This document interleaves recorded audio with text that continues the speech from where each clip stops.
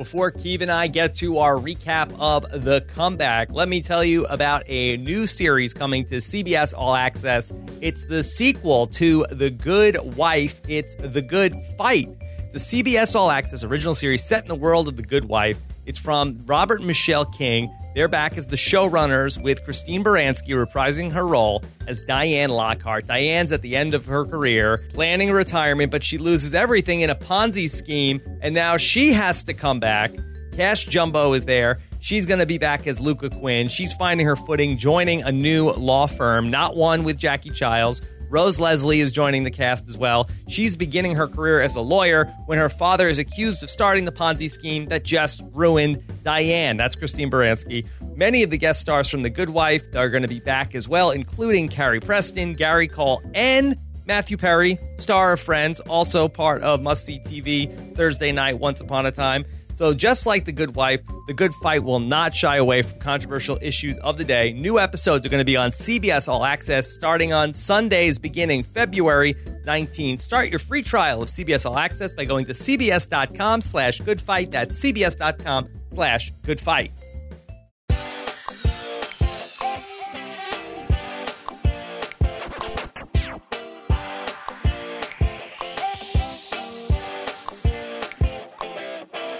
Seinfeld, The Comeback is over. It has been for quite some time, but we are just getting started here on Seinfeld, the post-show recap, a podcast about nothing.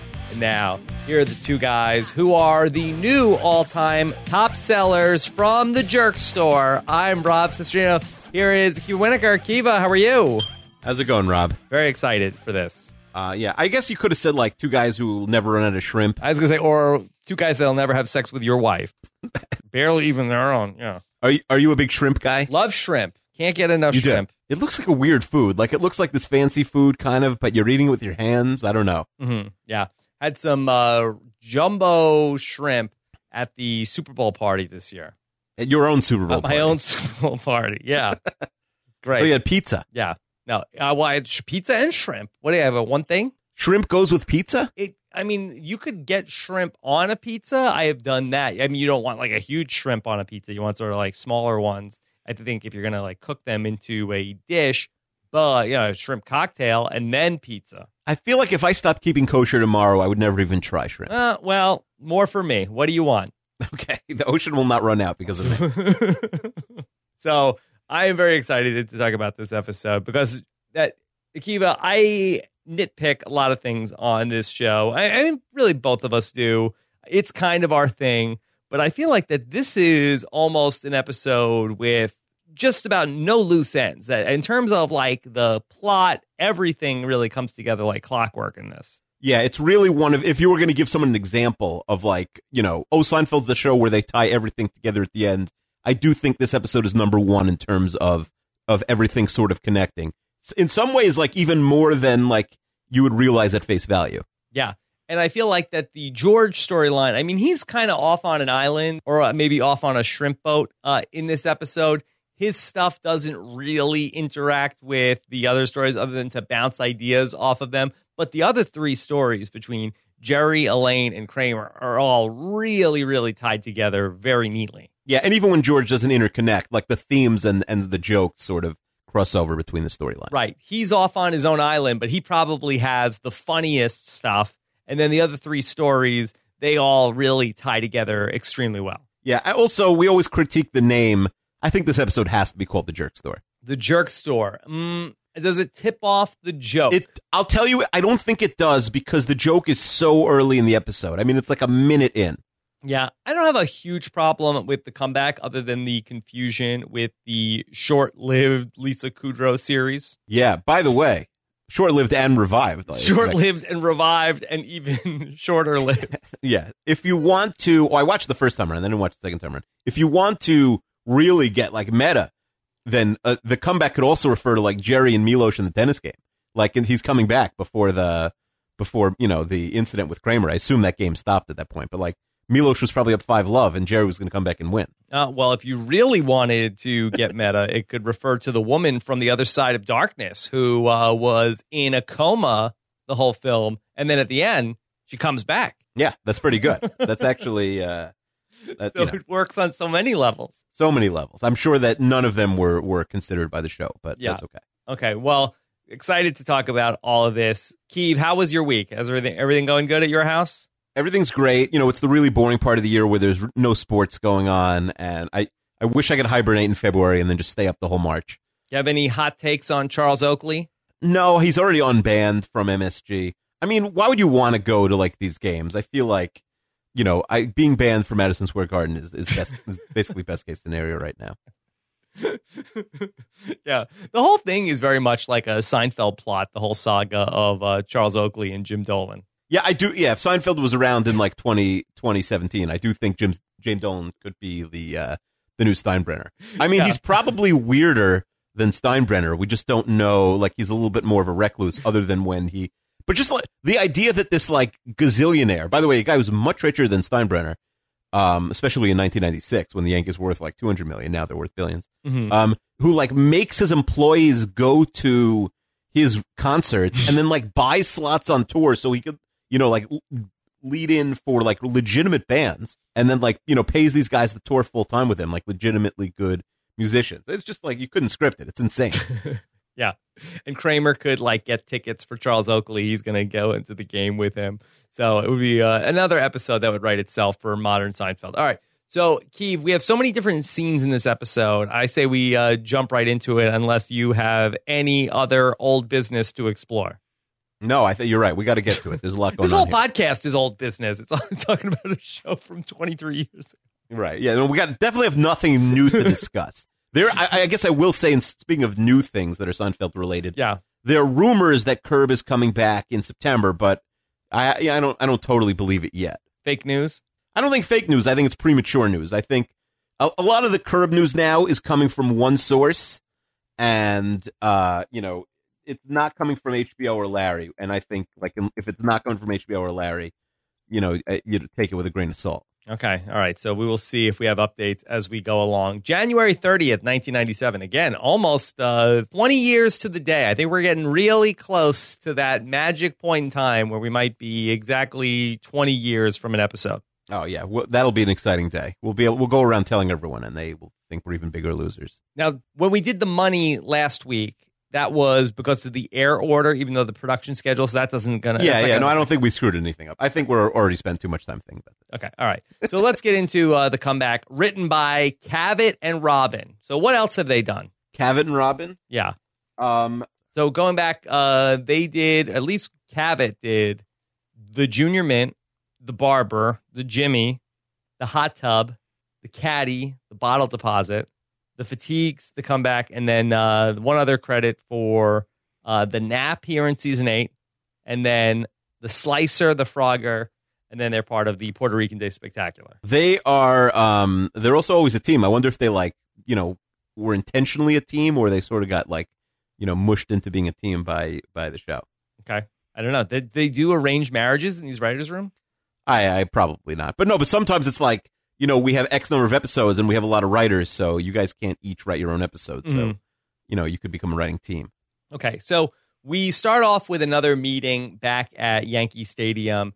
And so I'm not exactly sure what they're talking about here. That somebody is talking about, the big man wants a scoreboard. I don't want to be the one to tell him no. Riley says no one in the park is going to be able to see it from there. Where are they talking about putting a scoreboard? I think it's one of the small scoreboards, not the main one. But if it's, you go to Shea and they'd have a lot of scoreboards that were only visible from certain points in the stadium. Mm-hmm. I think it's one of those, a smaller scoreboard, but, maybe only people in Loge could see it. Okay. Well, George is eating the shrimp. He seems to be the only person in this meeting who's eating the shrimp. Now, what's the setup here? Do you think he brought his own shrimp from home, or I don't know. It's not like they're in a restaurant. It seems like an odd food for a meeting to have at Yankee Stadium. It can't be catered. They can't have the shrimp guy cater the meeting. Who's the shrimp guy? Listen, if you were a hustler, if you were a real entrepreneur, you were a shrimp guy, you had a shrimp store near, in the Bronx near Yankee Stadium. The seafood store, sure. Seafood store. There's no such thing as just a shrimp store? Yeah, I think it's, unless you're Bubba from Is that Forrest a little Gump. too specific? Okay. It's a little specific. It's a whole chain restaurant. Bubba Gump Shrimp company. Although I'm sure but they they serve have things other than more things than just shrimp.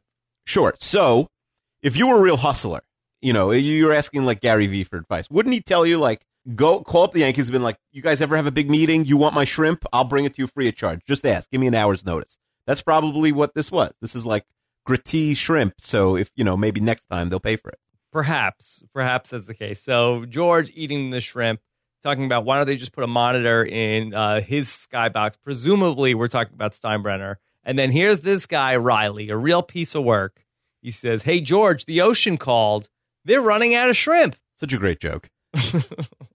Now, everybody cracks up at this. Was Riley's joke funny in the first place? It's mean, but it's definitely funny. Mm-hmm. I think it's very funny. Okay. Could you still use the blank called and they're running out of blank in 2017? Would that still work? Well, no, because it's been co-opted by Seinfeld, I think. Mm-hmm. But I think that, you say it to a 20-year-old person other than Max the Millennial, they are not going to know what you're talking about. Oh, yeah, you could do it for sure. Yeah. Sure. You could say, hey, what would you have a good one? Do you have like a great insult? I don't know. I'll wait until my kids get older and then I'll use it on them. Tell them I wrote it. Sorry, that's good. Kevin, You could steal like all material that they never find out about. They won't know. Yeah. So we then see George driving in his car. He's very upset, and it comes to him. That's what I should have said. And so we will find out later the comeback that he is so excited about. So we now go to the New York Health and Racquet Club. We'll see a lot of scenes here where we're going to meet Milos, the tennis instructor, or at least the tennis pro. And George tells Jerry about the whole situation. And he says the ocean called, they're running out of shrimp. And then he says he thought of this amazing comeback, which is, well, the jerk store called and they're running out of you. Jerry says, oh, that's great. He seems very excited about the jerk store. Did you find it odd that Jerry, the comedian, was so excited in the moment about the jerk store called they're running out of you? I think it's less that that's a great joke and more that Jerry's impressed that George on the fly came up with a decent comeback. Okay. So you would even say that the jerk store called they're running out of you is a decent comeback. It's not the worst thing I've ever heard. Again, we have like history of 21 years of having heard this joke, but the first time you heard it I feel like you laughed. Yeah, but I think we laugh because it's so stupid. It is stupid, but it's hard on like one of the premises of this episode is like it's hard on 2 seconds notice to really come up with a great line. I like today when I was doing the Chester podcast, I thought of something like the second we I finished. believe you call it the Chester podcast. Well, just to differentiate between this one and that one. Mm-hmm. And I thought I was so annoyed that I missed like a good line that it was like haunted me the rest of the day. So this really is something that happens to people all the time. So you want to give it to us here? No, it's so out of context. It's not I'm going to save it. It's so out of context, and it would take like 5 minutes to explain. So Jerry wanders over to the counter. We meet Milos, and Milos is trying to upsell Jerry, who needs a can of tennis balls. Milos says, you can't just hit these tennis balls with that racket. He wants Jerry to use a new super-powered racket. Now, Jerry is using one of these tennis rackets that like John McEnroe was using in like 1982. Milos has more of the what's the material that these tennis rackets are made out of? Oh, I think we had this conversation once. Yeah. Well, they're more of like they weigh like nothing. And it's like fiberglass, is that what it is? I think it's like they call it gut, so it's some sort of like animal string, but then maybe they don't use it anymore. Yeah. I'm talking about the actual material that the frame is made out of. Oh, the frame, not the string. Yeah. Who cares? Anyway, so Jerry has an old tennis racket. Milos talks him into buying the new $200 tennis racket. He upsells him. I mean, we have to ask right off the bat. There's no way Milos could have been the pro for more than like a week, right? I don't know. I think that he has a look. He sort of looks like Steven Seagal at the height of his powers. How could he have gotten away with giving a single lesson or even just playing on his own? Oh, but I don't think he ever plays. I think that he is just like in that, selling tennis stuff. Then why is he playing behind Jerry on that when we see Jerry getting ready? So from what I understand, there's a line of dialogue where they're talking about where Jerry and Elaine show up there and like, hey, how come we're not playing at the club? And, oh, George used all my guest passes. The tennis court that they go to, I think, is not supposed to be the tennis court at the pro club, at the health club. So they went somewhere else. They happened to see him, and he doesn't ever dare play tennis at the health club that he works at. Right. Okay, this makes sense. So I think he just like sells tennis balls and sells rackets, but he can't actually play. Right. I guess you don't need to be qualified to sell the racket. Mm-hmm. Right. Yeah, that makes sense. It'd be like if I had like some sort of like a golf club business, and then I don't know nothing about golf. It would be hard to answer the questions though. Like tennis is a little bit more simple. I think you could like answer the golf questions and have. I mean, I feel like that I could sell baseball equipment. Well, what's the hard part of that equipment? Like, there's no difference between like a catcher's mitt and a regular mitt. Other than that, like with the golf, it's like, well, I've been thinking about like switching from an 8-iron to a 7-iron. What do you have to like? But if you were like dressed up like a caddy, though, I think that people would be like, oh, okay, maybe this guy knows what he's talking about. Like he's got like the whole caddy look happening. Think about what percentage of people like regularly go golfing? I think no one. Isn't it weird that every single president is obsessed with golfing? Yeah. It's like think about it. Trump, huge golfer. Obama, huge golfer. George W. Bush, huge golfer. Bill Clinton, huge golfer. I don't know past that. I don't know if George H.W. was a golfer. I assume he was. But like, that's not weird that all these guys from different parts of the country, like, I don't know. It just seems like no one likes golf. Like the next president is not going to be a golfer. The next 8 presidents. I think it's just a thing to do. Well, especially for like wealthier people. But like, I think golf is definitely on the downswing. Like less and less people are. Is that a pun? No, that's actually it was an accident. But first of all, Tiger Woods isn't even golfing anymore. Like nobody's golfing. Yeah. You think that there would be a market for somebody to come out and say the first president, no golf? You think Bernie was going to golf if he became president, or Hillary? No. I mean, do you know for a fact Bernie doesn't golf? Bernie doesn't golf. Let's set the record straight. How do you know? He might golf. He would be the world's worst golfer. Why? He doesn't seem like a big sports guy, Bernie. Let me see. Is there any time that Bernie Sanders was ever golfing? I don't think he golfs, and I think nobody golfs anymore. Nobody golfs anymore. I think nobody under the age of 55 golfs. Yeah. See a picture of Bernie Sanders walking on grass. Does that count? Well, this is a funny story. Not to get too political here. Trump apparently had a comment a year ago that if Bernie Sanders is elected, there's going to be no more golf. He said that? Yeah. That can't be real. That's a real quote? No, it's real. Yeah, it's like all over. Yeah. Yeah, it's all over. Yeah, that's true. I mean, CBS Sports, January 1st, 2016. Donald Trump warns that Bernie Sanders will take golf away if he's elected. Okay. Yeah. 90% taxes, no more golf. That's what he said. Anyway, to get out of this political stuff. Get us out of the weeds. Get your wedge. And you're not a tennis guy, right? You don't play tennis. I used to play tennis. I used to go and play tennis like on Saturdays. I was taking lessons for a couple of weeks, and then like the better part of a year. And then I had kids, and then it was like, anything I did leaving the house, my wife was like, "Oh, you're leaving? You're going to go play tennis?"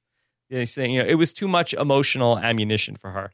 I feel like it's worse than like if you were just going to the gym, she probably wouldn't have a big problem with it. But like tennis seems like more of a social outing. Exercise combined with fun. Right. So you're doing something fun. Oh, well, how come I have to? It wasn't worth the aggravation. My problem is I stayed inside so much. Like I was such a big tennis player. And then like I would go and I would be so winded from like never exercising that I became bad at tennis because the first 3 games I'd still be fine. But then I'd be huffing and puffing and like I almost died on the court. And I gave it up basically after that. No, I liked it. I like tennis. It is great. It is. Everyone should get good at tennis. The problem is also with not having any friends. It's tough to like find convenient times. Right. What would you do? Like just go to some like Facebook group like LA Tennis Buddies or something? Well, I used to be in a class, and then I had one friend that I would go and play with, but he like kind of lived far away, so it was like really like kind of like, oh well, I'm not going to go drive 25 minutes, 30 minutes, sit in traffic, and go play tennis. Like if I had somebody that like if it was like convenient, okay, let me go and then I'll come back. But, the 3 hours round trip was, a lot for tennis. Right. It's hard to find. I like it. I don't love it. Right. It's hard to find a tennis court like right by your house sometimes. Yeah. Maybe one of my kids will grow up and. Oh, that's not bad. Like you make your kids like. I mean, again, you should throw your kids into all sports. So you can become like one of these over the top insane sports parents and like go to games. Yeah, that's what I need. People. That's great. First of all, I mean, your wife will commit a homicide at one of these games. It'll be amazing. Yeah, well, they lock her up. Can you imagine if there was like a bad call against like your son in a baseball game? Yeah. She wouldn't tell me she wouldn't like body slam the umpire. Yeah, if she did time, this is a very interesting thing where, you know, maybe I could like frame her for a crime. Frame her? Why are you framing her? Wow. Although no, conjugal visit? Yeah. No. Please. When she's here, there's no conjugal visit. Yeah. All right. Well, let's get back. We got so much to talk about. Elaine is at the video store with Kramer. Interestingly, like every time Elaine goes to the video store in this episode, she's with Kramer. It's like, I don't know why they're video store buddies. So she goes to the video store. She loves Vincent picks. Vincent makes the best film picks of all these dramatic, romantic movies that are all tearjerkers. The This Is Us of movie picks. The millennials of the world must think this episode, that's part of the episode at least, is so dated. Yeah, is there any equivalent of Vince's picks? There's no like, you can't really like share your Netflix queue. I think there is. First of all, Spotify maybe. You share your Spotify. Yeah, with music, certainly. Yeah. Oh, but I do have one. I mean, these don't really exist anymore, but bookstores, they still have, especially independent bookstores, will still have like their, like, you know, their employees can like put up, you know, their favorite books or something sometimes. Is that a real thing? Can you share your Netflix queue? Oh, Netflix queue? You probably can. I'm sure they have a way to make it social. Yeah, I feel like this is a missed opportunity if you can't. I mean, who would want to? That definitely shouldn't be the default. Oh, there's some hipsters out there that can't wait to share their. Yeah, but I'm just saying, like, I'm sure a lot of people. Chester would share his Netflix queue. I don't. Chester's not a big share. I don't think he likes sharing anything. I don't even think he lets. I can see Chester, by the way. Like, you know how like you know, some people, like 8 people are on their Netflix account and they just you know they all share. I can see Chester like, no, they say it's only for one person. Like, he makes his wife get her own account just so he's like, no, we're not allowed to share it. Or like not tell her the password to it. He wants her to see these things. No, I could definitely see him like withholding the. I'm going to ask Chester for his Netflix account right after we. Maybe if they were like watching a show together, so she couldn't go ahead of him. No, I don't know. She's watching Vanderpump Rules. He says. Okay. So, meanwhile, Kramer loves the pics from the Gene Rack. Yeah, it's hard. You know, if you don't know the guys, also, it's like how do you trust them without knowing them? Like, you know, Elaine doesn't know who Vincent is, and they don't know who Gene is until later in the episode. Yeah, this is the equivalent of basically like if you watch something on Netflix or on YouTube, like this is like the related videos section. It is, but you know, it's also like there's at least some sort of algorithm where it's like if you loved making a murder, you might like this true crime story. Mm-hmm. Whereas here it's just, you know, you're going off like a random anonymous person. Yeah, but he liked this film and then also he liked this other film. So there is some sort of algorithm there. There's also like 50 movies in this store. It's such a small store for a video store. Yeah. Okay. So Kramer is renting a film called The Other Side of Darkness, and it was a direct-to-video. This is so bizarre, The Other Side of Darkness. It was a direct-to-video movie that's extremely long about a woman that's in a coma, yet Kramer is obsessed with Gene's picks, which are all like Weekend at Bernie's too. How does he end up with The Other Side of Darkness? It doesn't make sense, right? Gene's picks are like comedies, but right. So why does he have this awful, like, serious movie? I wonder if he rented that and then realized, like, you know, this is not, like, I don't know why I got this. Yeah. Maybe I shouldn't even watch it. I'm not sure why he goes to Gene. It's almost like that the Gene picks should have been all sold out, and Elaine is like, oh, trust me, try one of these Vincent picks. You can't go wrong with a Vincent pick. And he tries out something that he's not used to. It doesn't make any sense why he gets into such a heady movie. Yeah, that's a good call. Okay. Jerry and Kramer are in Jerry's apartment talking. Kramer turned off The Other Side of Darkness. He couldn't finish watching it. The woman goes into a coma. He does not want to be in the coma. No, he wants to do not resuscitate, basically. Yes, he needs a DNR. He wants to create a living will, and he sort of like jots it down on a piece of paper and hands it to Jerry. Jerry says he doesn't think this is a legally binding document. Kramer offers to type it up. But Jerry says you need to talk to a lawyer. We find out that Jackie Childs has a restraining order on Kramer. Yeah, I mean, of course we see Jackie again. after this. But yeah, it's, at this point, I think it is definitely better for Jackie. This is like the restraining order for the kids out there is like blocking somebody on Twitter, right? It's just good for your mental health not to see this anymore. Yeah. Okay.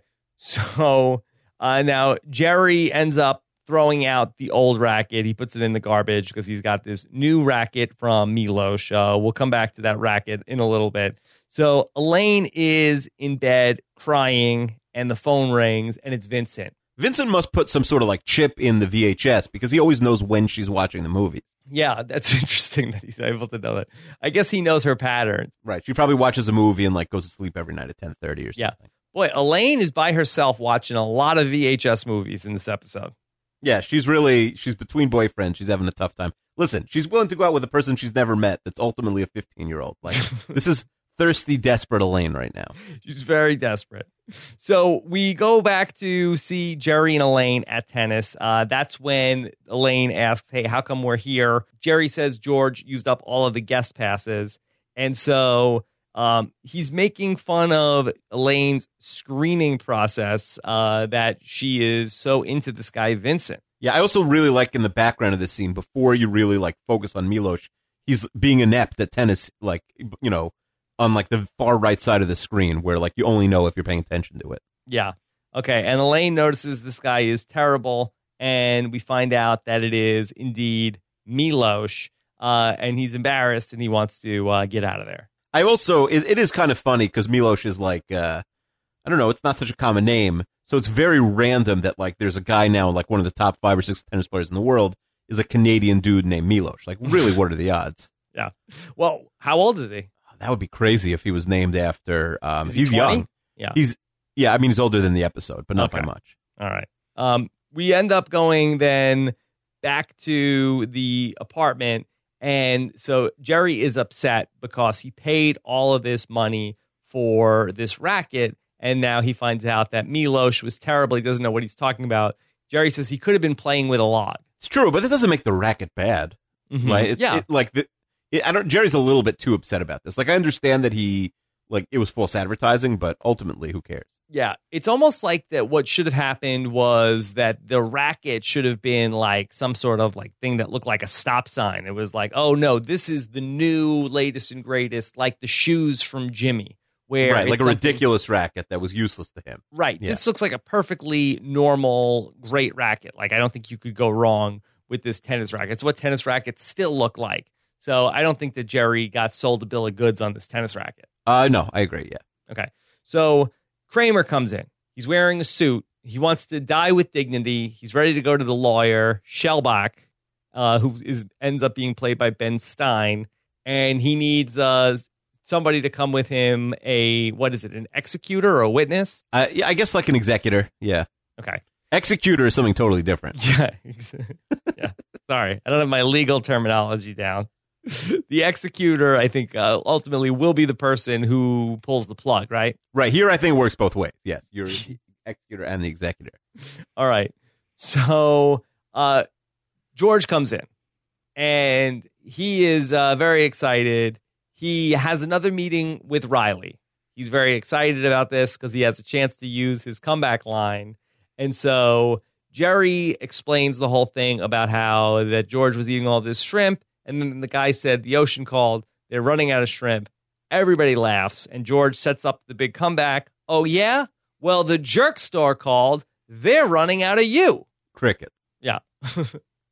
And then everybody is pitching him on new suggestions that nobody likes that one. Elaine tries out, hey, your cranium called. It's got some space to rent. Yeah, I mean, I don't even know if that's better than Jerk Store. Yeah, very lateral move. Yeah. Now, Jerry says, hey, Riley, the zoo called. You're due back by 6. I mean, that's funny. That is funny. I feel like, you know, it's hard to, like, you get in trouble nowadays for calling a person an animal. I feel like, especially he doesn't know who Riley is, you know? Mm-hmm. It's a little risky. Okay. And George is getting very upset. He says, you're not helping me. Kramer says, no, here's what you do.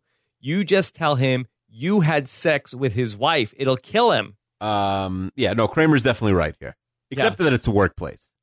Yeah. And George is like, no, he doesn't want another line. And I love that Kramer goes back to it and says, no, George, just think about it. You're married. How would you feel if somebody says to you, they just had sex? And he gets really angry and he ends up storming off. There's a very meta line here. He says, very meta. This whole thing is meta where they're all pitching ideas in a writer's room. He says, no, you see, this is why I hate writing with large groups. Everyone has their own little opinions, and it all gets homogenized, and you lose the whole edge of it. I'm going with Jerk Store. Jerk Store is the line. Yeah, and I think in the Inside Look, they say that season 8 and 9, it was a little bit more of a group approach. They kind of had a writer's room. So this is like a joke just for them, basically. Yeah. I love this whole scene so much. To me, it's actually very reminiscent from when these pretzels are making me thirsty. I think that we have sort of like this idea. One of the characters is throwing something out there. They're all like trying to do their own version of the line reading. And it's really, really a fun scene where people are getting very worked up about literally nothing in this case. I mean, George is like foaming at the mouth by the time he walks out of Jerry's apartment. I mean, listen, George he's been owned, right? Or pwned, and he needs to get it back. So, like, that's all he could think of in the meantime. Yeah. Just the whole thing is such a great scene. Jason Alexander gets like a big round of applause when he ends up leaving in that moment. And so, and by the way, like, we've been doing this like so in depth. Do you realize like how rare that is? It's pretty impressive. Yeah. Really fantastic scene. All right. So then we turn back to Kramer and his whole saga. And so he looks and sees that Jerry has thrown the tennis racket in the garbage. And Kramer says, hey, isn't it that tennis racket that we put in the garbage? And Jerry says, well, he took it out. And Kramer said, see, you can't let go. How am I supposed to have you in charge of my living will? You can't say goodbye to anything. I thought that was very it's clever. A smart sort of like subtle joke. Yeah, for sure. Yeah. It was just like, I did not see the setup coming for that. We see Kramer turn to Elaine. She's a smart business person. She's cold-hearted, calculating. When there's work to be done, she doesn't mind stomping a few throats. Now Elaine is going to be Kramer's partner on this living will. I think it's a better decision, but yeah. Yeah. Okay. So here's Ben Stein. I heard you talk about the Wonder Years recently on another podcast. Are you a big Ben Stein guy?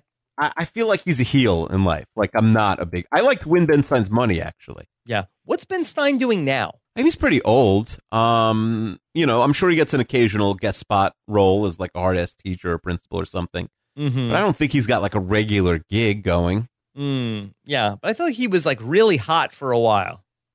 He was, but I mean, he's not... I mean...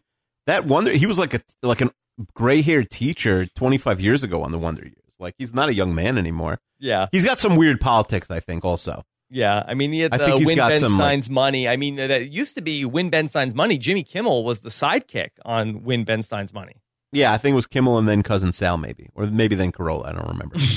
What is that, the pecking order of hosts for Win Ben Stein's Money?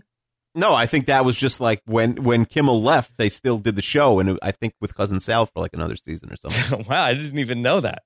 I believe so. Yeah. So here's Ben Stein making his Seinfeld appearance. I did not recall Ben Stein being on Seinfeld. Yeah. Listen, I feel like he's on every show that lasts at least 6 seasons.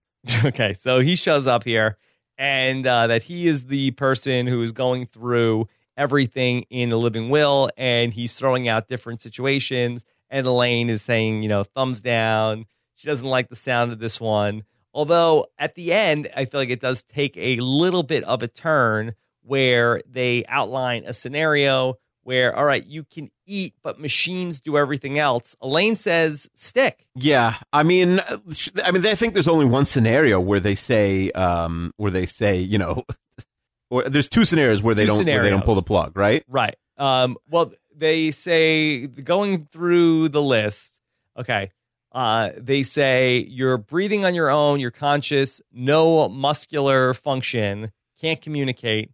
Elaine says, doesn't like the sound of it.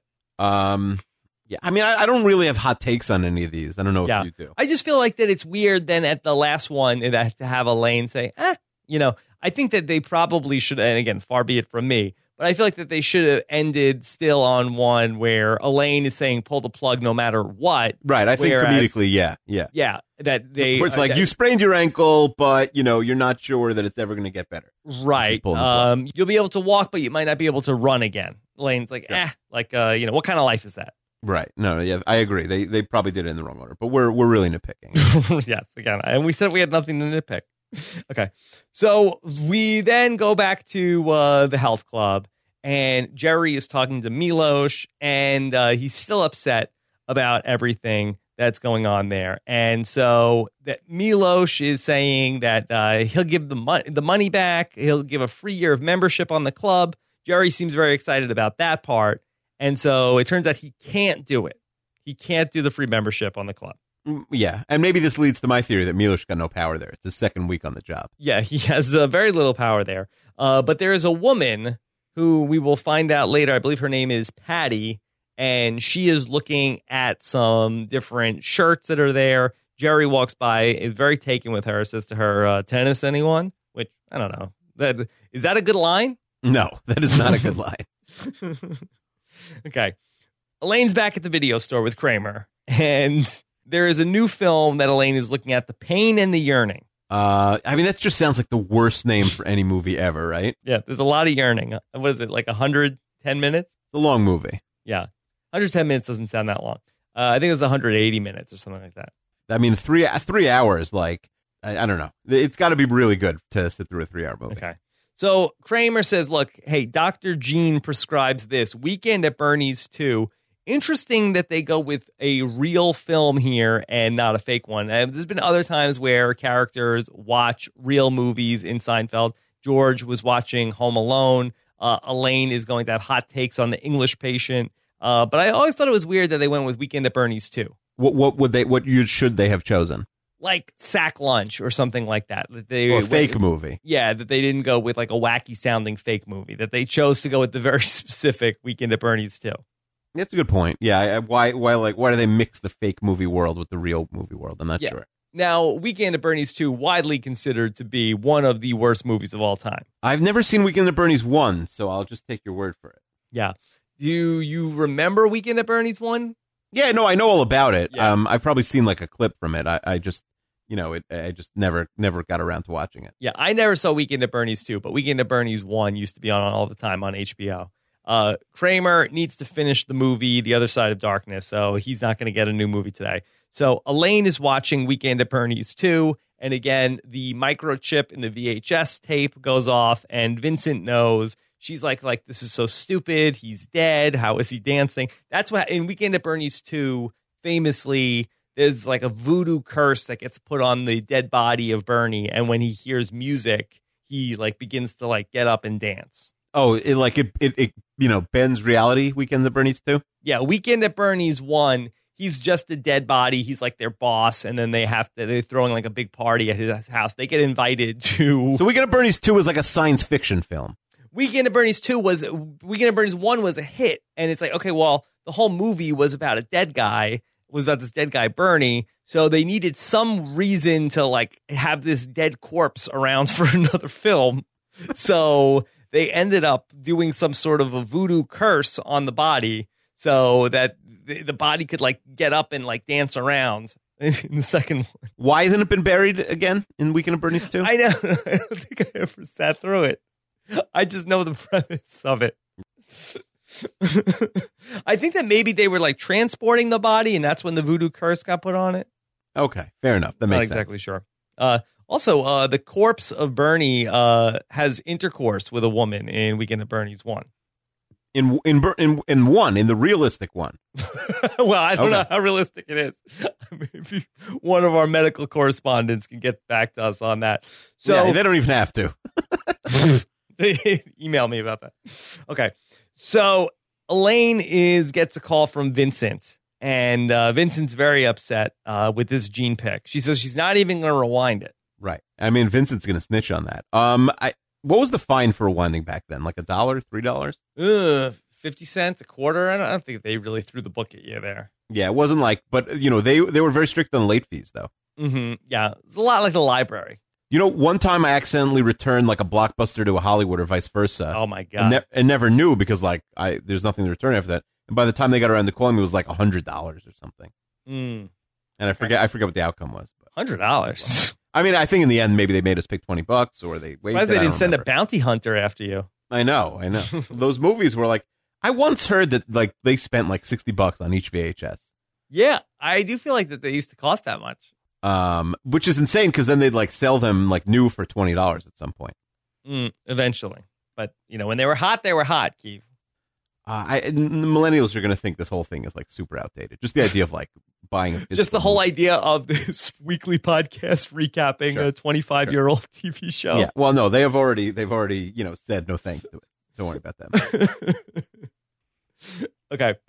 All right. Then we end up going to see George at a meeting, and he's very excited, all ready to burn Riley. He's got a whole bunch of shrimp there.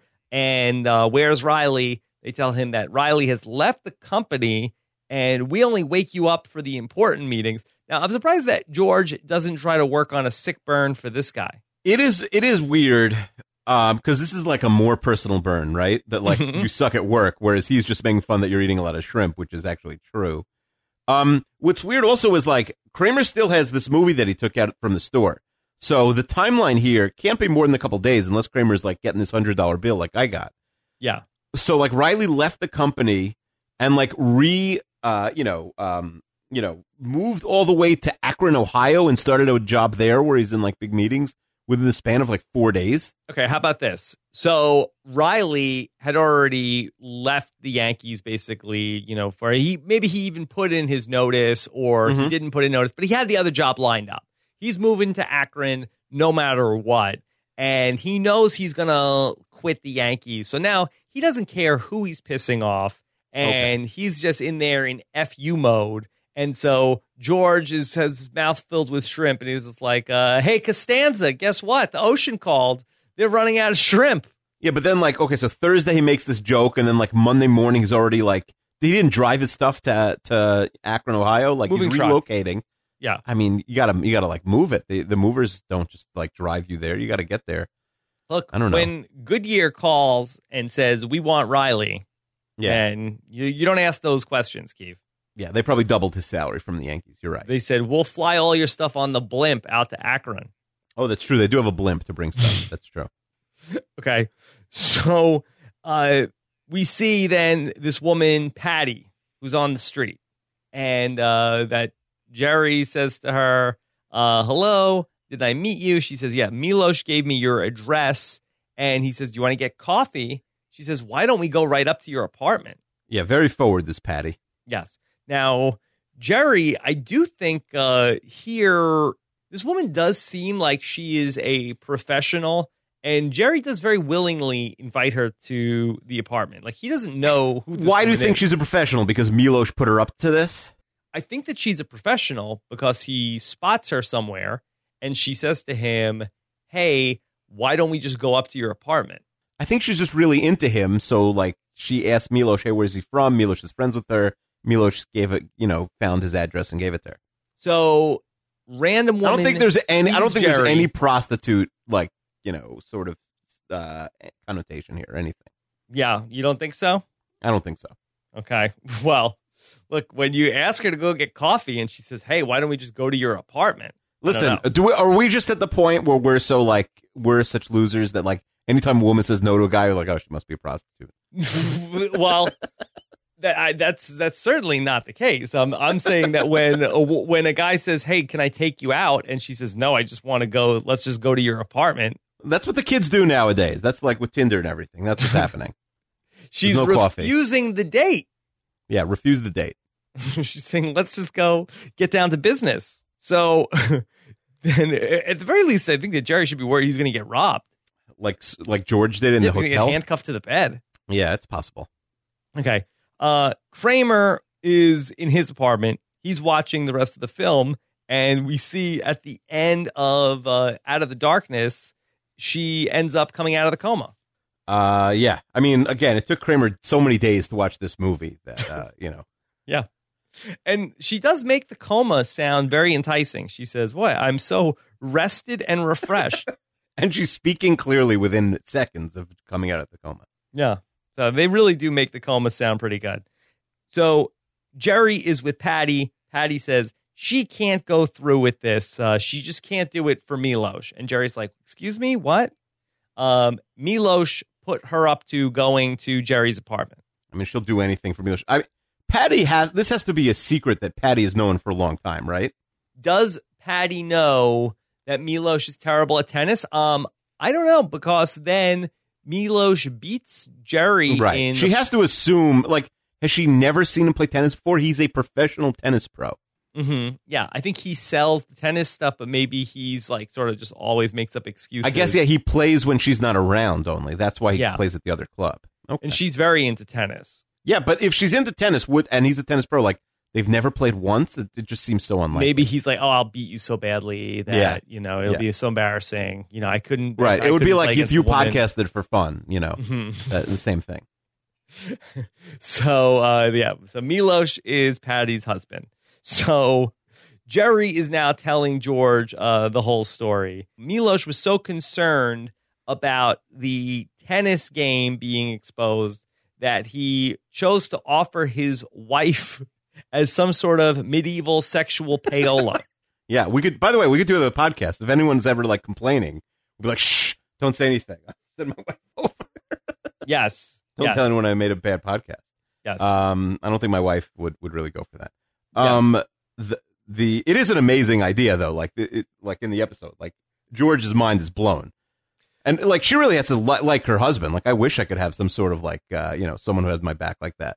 Mm-hmm. Yeah, I mean there is this weird sort of relationship in this triangle, the Jerry, Patty, Milos relationship of sort of like the cuckolding type situation of that Jerry gets to have sex with Milos's wife to prove his dominance over Milos, to not expose the secret that he has, but then Milos needs to then humiliate Jerry on the tennis court to then regain acceptance from his wife. Even going to the whole jerk store situation at the end of the episode, what does Kramer say is the most humiliating thing you could say to another person in public is, I have had sex with your wife.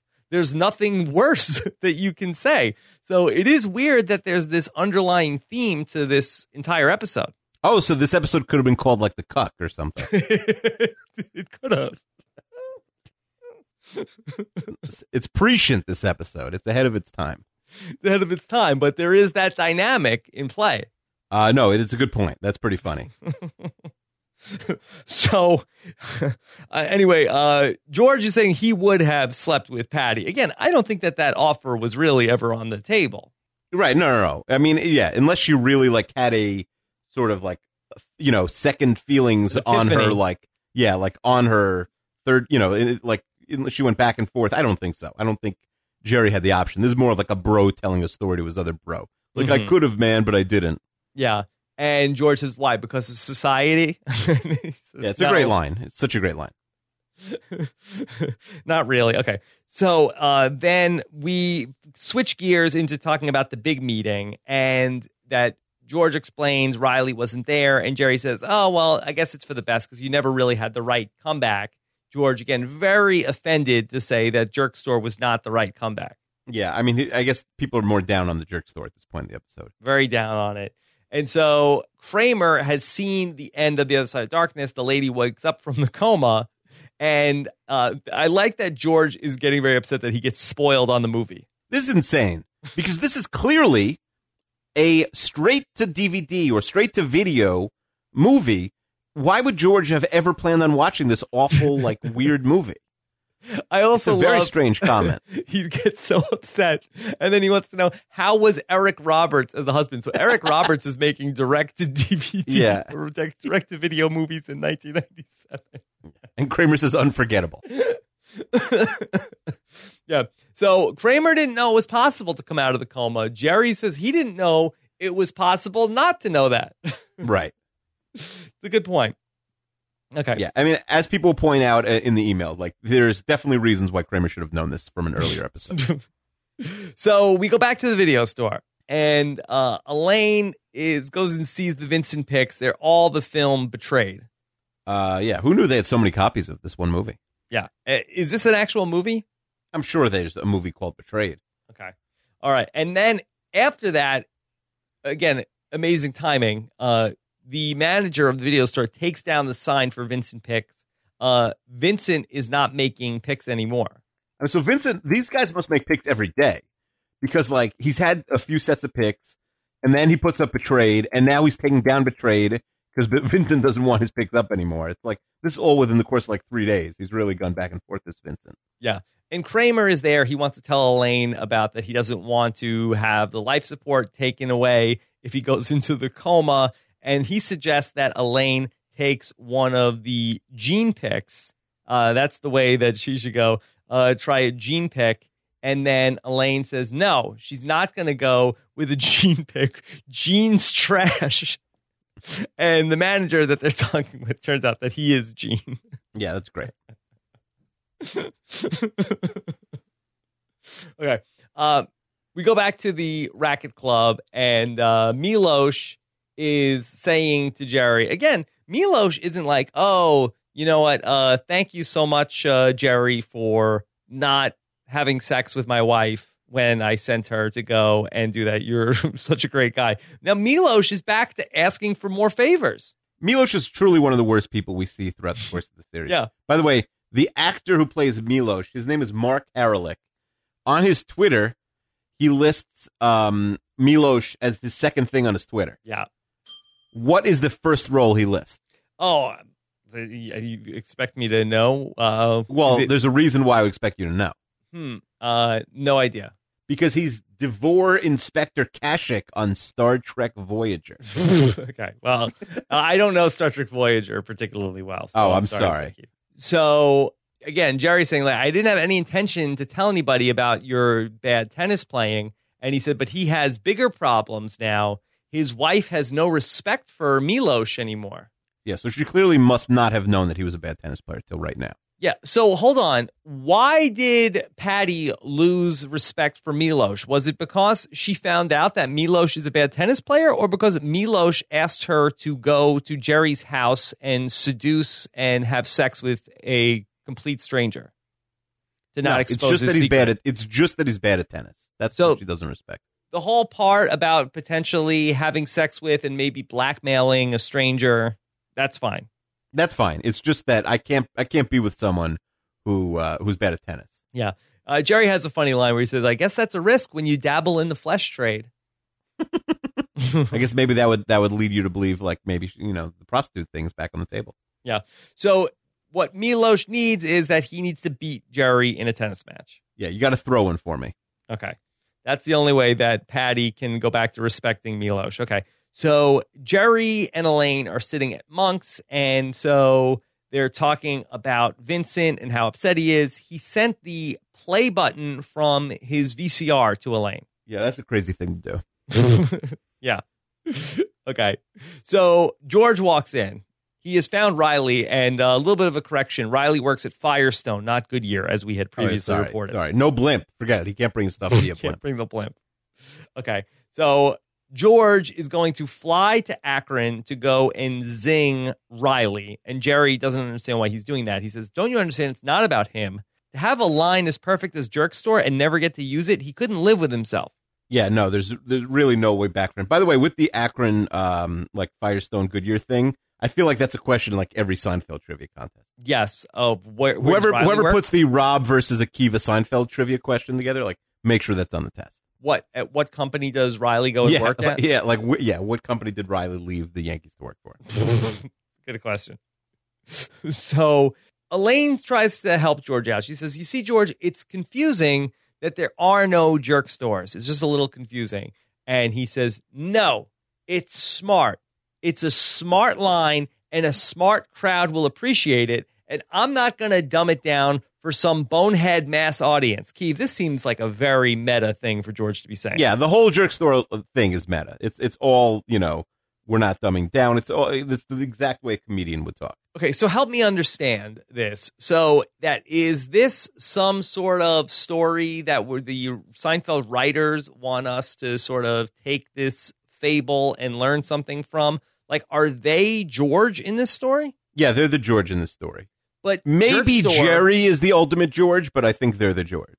Because this is something a comedian would really say also, right? Yeah. Like, I don't care if that joke didn't work. It's so smart. I'll do it for the 2%. Are they making fun of a comedian that has bad material, but is like talking themselves into that the material is so good and that you have to be smart to get it? Yeah. Oh, I've seen stand-up comedians like do jokes, bomb, and be like, oh, that was for the 1% or something like that. A million times. Mm-hmm. Yeah, the joke was so good, you guys are just too stupid to And get it's never like a great comedian. It's usually like the B-level comedians who do it. Mm-hmm. Because I feel like even if you love a joke, if it doesn't work eventually, I think you have to stop doing it.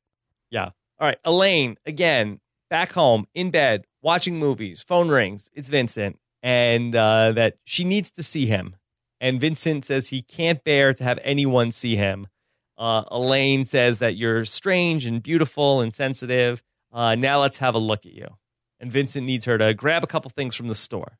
Yeah, he hasn't been out in a while, which doesn't make a lot of sense because I guess they're, ultimately implying that he's grounded, but he was just at the store a couple days ago to put the Betrayeds up, right? Right. There's a little bit of like what is it, Phantom at the Opera? I mean, I wouldn't know. I don't know. Oh, I thought you were the literary expert. What would you say? Is this more like I'm trying to think of where the guy has to hide his face. I guess, we had the Cyrano thing recently. I don't know what the right piece of literature is to make the allusion to. It could be Phantom at the Opera. I mean, I'm not familiar with it. Yeah, I don't know for sure. So we see Kramer in his car driving very carefully. It looks like he has oven mitts on. Why?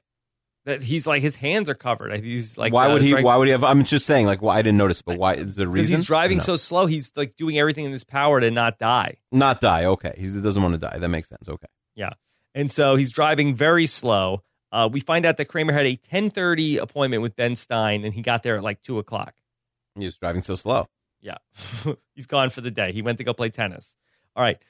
Meanwhile, we go to see at the tennis club Jerry versus Milos in the big battle. Keith, did you watch the inside look on this? I've seen it.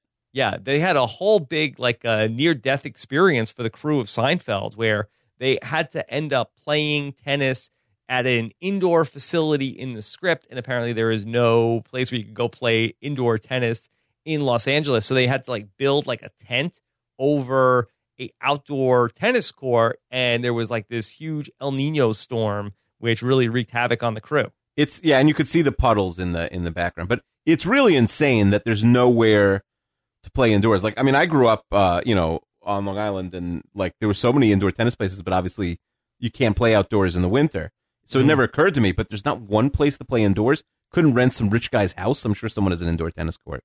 I guess maybe not on short notice. I don't know. Interesting. Okay. So Jerry versus Milos, and Jerry doesn't mind losing to Milos, but Milos wants to do the trash talking. Yeah, what an arrogant, he has to know this is going to backfire on him. Yes. Milos, his trash talking is a little odd. That at one point he says, he's not a man, this Jerry. He's not even married like I am. Yes. He says, hey, everybody, look, the little chicken girl wants me to ease up. He can't handle this, so he cries like a woman. A little bit of a misogynist, the Milos. Oh, no? yeah. I mean, yeah, is that your biggest problem with Milos, that he's a misogynist? What, and that he sends his wife out in the sex trade? To do his bidding, sure. It's up there. Yeah, that he says someone cries like a woman. I guess that's the worst thing you could say about Milos. Not a good look, Milos. Okay. No, nothing really redeeming about Milos. Yeah, I would say that he looks like a young Steven Seagal. That's probably the best you could say about him. Oh, yeah, his appearance, I guess. That's the most redeeming thing about him. Yeah. Okay, so we see Elaine at a door. She has a paper bag filled with stuff. It's Vincent's house that she has reported that she got what Vincent asked for. She wants to come in. He's trying to get rid of Elaine. She says, Vincent, no, don't shut me out. I know you know how I feel. And then a woman comes up and she says that she is Vincent's mom. Uh-oh. Yeah. I mean, how did this work out? Did Vincent say come over right now? That's how did interesting. this go so poorly? Yeah. I mean, I don't know necessarily how long it took Elaine to get vodka, cigarettes, and fireworks. Right. Maybe it took her the whole day to get over there. Maybe she took a shower first. Anyway, so the door gets pushed open. Vincent shrieks, "My acne," and runs away. And so Elaine, very embarrassed to be face-to-face with Vincent's mom, and she says, "Hey, what do you have there?" I do feel like on Seinfeld, there's a lot of people just rummaging through another person's bag right in front of them. Oh, sure. Yeah, that's a normal thing. And also, how did she know that the VCR, like, do you have the piece of the VCR? Like, did she say what happened to it? And he said, I sent it to a girl I like. That had to have happened because she doesn't know Elaine exists. Right. I think that she probably was like, "Hey, where is the play button on our VCR?" And he's like, "I sent it to Elaine. You don't know who she is. We're in love." Right. Yeah. So she goes through the bag and she says, "Hey, what's in there?" And it is vodka, cigarettes, and fireworks. Again, Vincent, that little effort. What does he need fireworks for? Yeah, especially it sounds like he's grounded. He's never using these fireworks. Yeah, in January, no less. Yeah, you want to come Jason Pierre-Paul? So we go back to Jerry versus Milos, and Jerry's getting a little agitated now that Milos has gone from just blatant humiliation to calling Jerry out for urinating himself. Milos says, "Look at the big baby.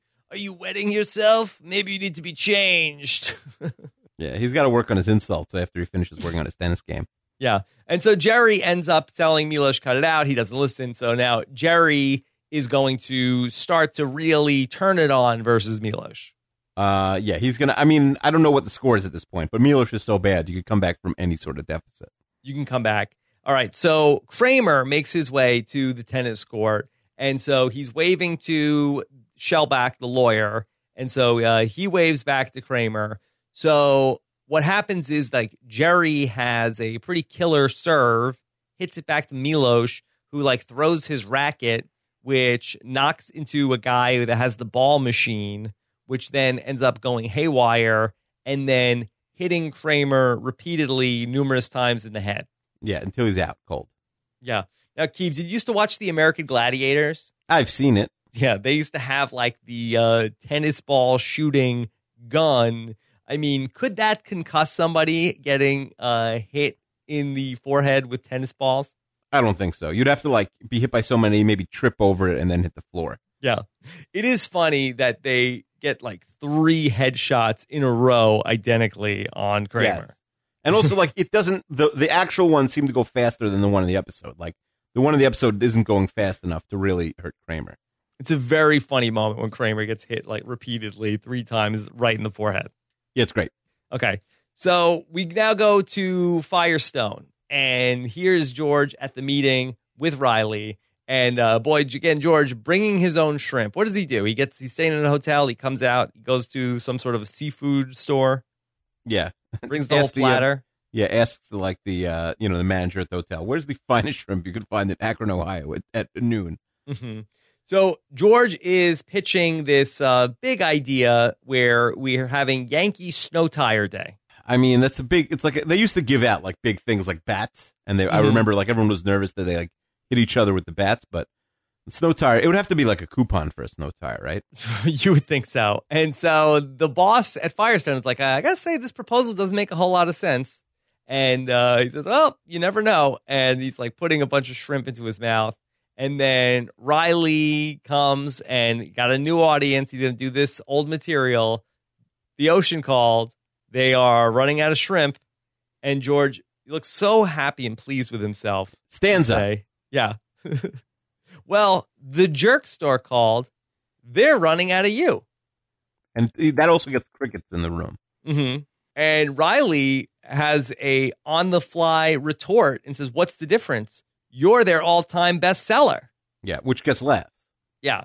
How's that for a line? Is that good? I mean, it's like a very quick, like nothing comeback, but it's fine. It deflects it back. The ball's now back in the other guy's court. It is very cool. Yes. And again, wow, this is like a tennis match. I mean, this episode works on so many levels. Yes. Yeah. Riley is Roger Federer. Yeah. George he doesn't throw his racket like Milos or anything like that. But it is odd that if somebody in casual conversation said to you, Oh, yeah? Well, the jerk store called, and they're running out of you. And to respond to that like it's a normal sentence, I feel like it's really like, wait, what? Listen, Riley's very fast on his feet. Store? Why do you think the Firestone Tire Company like moved hell and earth, to heaven and earth to like, get him there by Monday when he was working for the Yankees 3 days earlier? An amazing improviser. There's a great improv troupe in Akron. Yeah. George, very flustered. He says, yeah, well, I had sex with your wife. He doesn't even know the wife's married. The only problem with the line, he doesn't even know if he's married, right? He could say like, oh, I'm single. What are you talking about? Maybe he saw he has a wedding ring. I don't know. Yeah. But George, now that gets no response. It's Riley's first day, second day on the job? I guess everybody knows about the wife in a coma. The boss says, well, George, his wife is in a coma. Now, could George have had sex with Riley's wife pre-coma? Yeah, I think George's response here is like, I know. What do you think put her there? Ouch. I think that's a good response. I think that's what you got to say. Yeah. At that point, you're stuck in like you got to double down on the coma. You got to double down. Okay. And that's it. That's it for George here in Akron. We go back to Kramer's hospital room. And so Elaine is coming to visit. She's brought the VCR and she wants to know how he's doing. Jerry says he's been a little groggy. And so Elaine got him one of the gene picks. And Jerry asks what happened to Vincent. Elaine doesn't want to talk about it, obviously, for good reason. And so she needs an outlet to plug in the VCR. Now, Elaine does just pull something out of the wall willy-nilly. Yeah, I feel like you don't do that in a hospital. Although recently I did do that in a hospital, and it went fine. I guess you like buzzers would go off if it was something important. Yeah, I really needed to charge my computer, and I was sitting there. I needed to put something in. Yeah, there's not a lot of outlets that are available to just plug stuff in the hospital rooms. Yeah, definitely. It's a big problem with hospitals. Need more outlets. Yeah. And so then Elaine is going to plug in the VCR. Does she have a TV also? Yeah, I don't know how she just brought a VCR. It's a little weird, right? It is a little odd to just have a VCR, not even like one of these combo units. Right. And I think that's like I don't even know if I guess it's already 97. They probably existed, but they didn't exist probably at the beginning of the series. So then Kramer looks up, sees Elaine standing over him with a plug, and starts screaming. Yeah, magically came out of the coma at the exact right second. Yeah. Well, again, Kramer wasn't in a coma. I think that they just said he was right, groggy. but whatever. He wasn't up until. Yeah. And then at the end of the episode, we end up with George just like muttering to himself, my wife's in a coma. And then he sort of like, Eureka, he's got it. That's what I should have said. And he turns around, headed back to Akron, seemingly. Yeah, I think if we ever get Jason Alexander on, this has to be our first question. Yeah. What's the line that you were going to say? What is the line? Now, is that a question for Jason Alexander? Does the actor know it, or do we need to talk to the writers? And we could talk to Kevin and Robin. Yeah. What do you think the line was? Oh, I mean, I already said it. I think you have to go double down and say, like, I put your wife in the coma. Yeah. My wife's in a coma. You could, or you could say, like, oh, yeah, you're so boring. She's, like, not really in a coma. She's just pretending. Now, it's interesting that George is upset, seemingly with Riley. My wife is in a coma, as if that was the response that Riley made. It's Riley's boss that says his wife is in a coma. Mm-hmm. So, I don't know. It's a little bit of a trickier comeback. It'd be one thing if Riley was like, oh, yeah, what do you know? My wife is in a coma. Right. Riley hasn't said anything. The boss, McAdams, said something. Yeah. And then George could have said something like, well, do you know there's a 99% loss of brain function? You know, I don't know what he would have, say if he's getting like a rank out about that. Yeah, it's tough. But maybe I'll ask Kevin or Robin if they're on Twitter what the comeback should be. Anyway, Keeve, such fun here in the comeback. Yeah, what a delight. What a delight to talk about. All right, Keeve, let's grade this out. Let's start with George and the comeback story. I mean, obvious A. Obvious A, maybe even an A+. I mean, yeah, I don't know. Do we give A+? I don't know what kind sure. of curve we're on. Sure, A+. Sure. Okay.